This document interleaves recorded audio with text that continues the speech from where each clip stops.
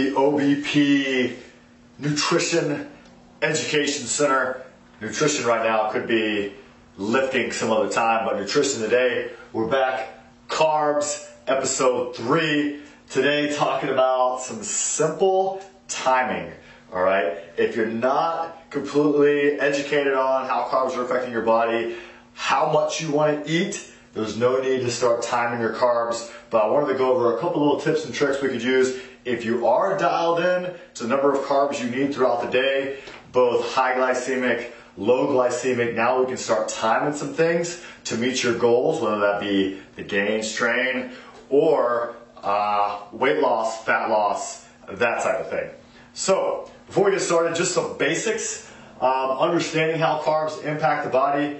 The more carbs you eat, the more mass you're going to put on. And then obviously the opposite, the less carbs you eat, the less mass you're going to have on your body, hopefully burning more fat than you are muscle. When we use mass, we use that as muscle and fat. So understand, if you're losing weight and you're not doing it correctly, you could be losing more muscle than you want, and that's not really what we're looking for inside the gym, because we're also worried about performance, not just aesthetics and weight loss. Okay, so just getting that out of the way.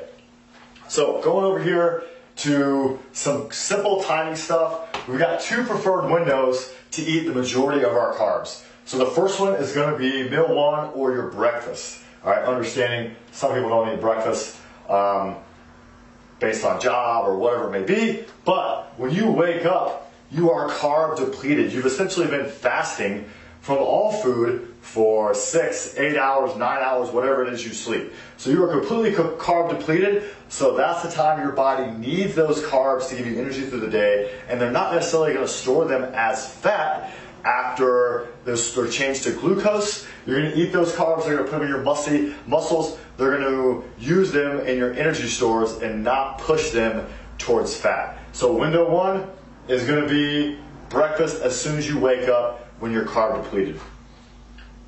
Window 2 is going to be pre and post workout in order to give you energy for that workout that you're going to expend and then need replenishing, as well as to maximize the glycogen depletion in your muscles. So as we're going high intensity, we're lifting, we're doing some metabolic conditioning with weights, etc.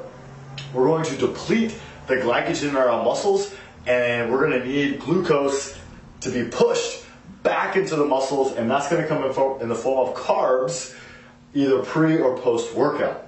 Okay, going to give us full muscles that are ready to recover, as well as do something physical soon after. Okay, so that's the second window.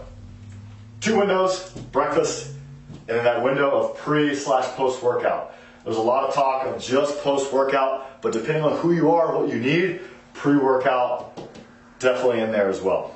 All right, so going a little deeper, now that we understand what carbs are doing for us and the 2 windows we're looking for, I've got 2 COAs, course of actions, depending on your goals. That would be a simple example for you to follow if you're ready for the step of carb timing.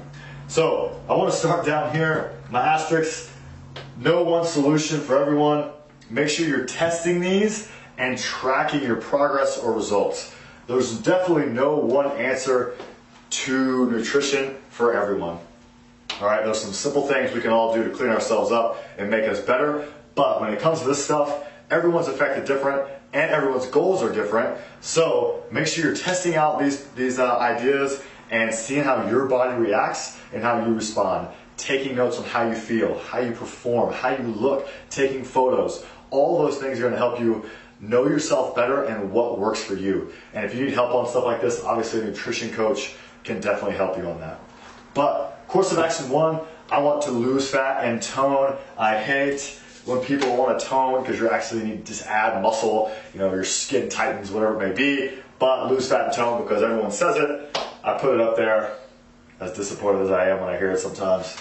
So I want to lose fat and build some muscle, tighten up the body a little bit. For breakfast, I'm going to go low glycemic for sustained energy. So I'm not eating anything high sugar. I'm going those low glycemic carbohydrates that we talked about in video 2 that are going to give me sustained energy, going to break down slower and go into my body a little bit slower so I can get the day going and not have that crash mid-morning where I'm chugging coffee at the rapid rate, all right?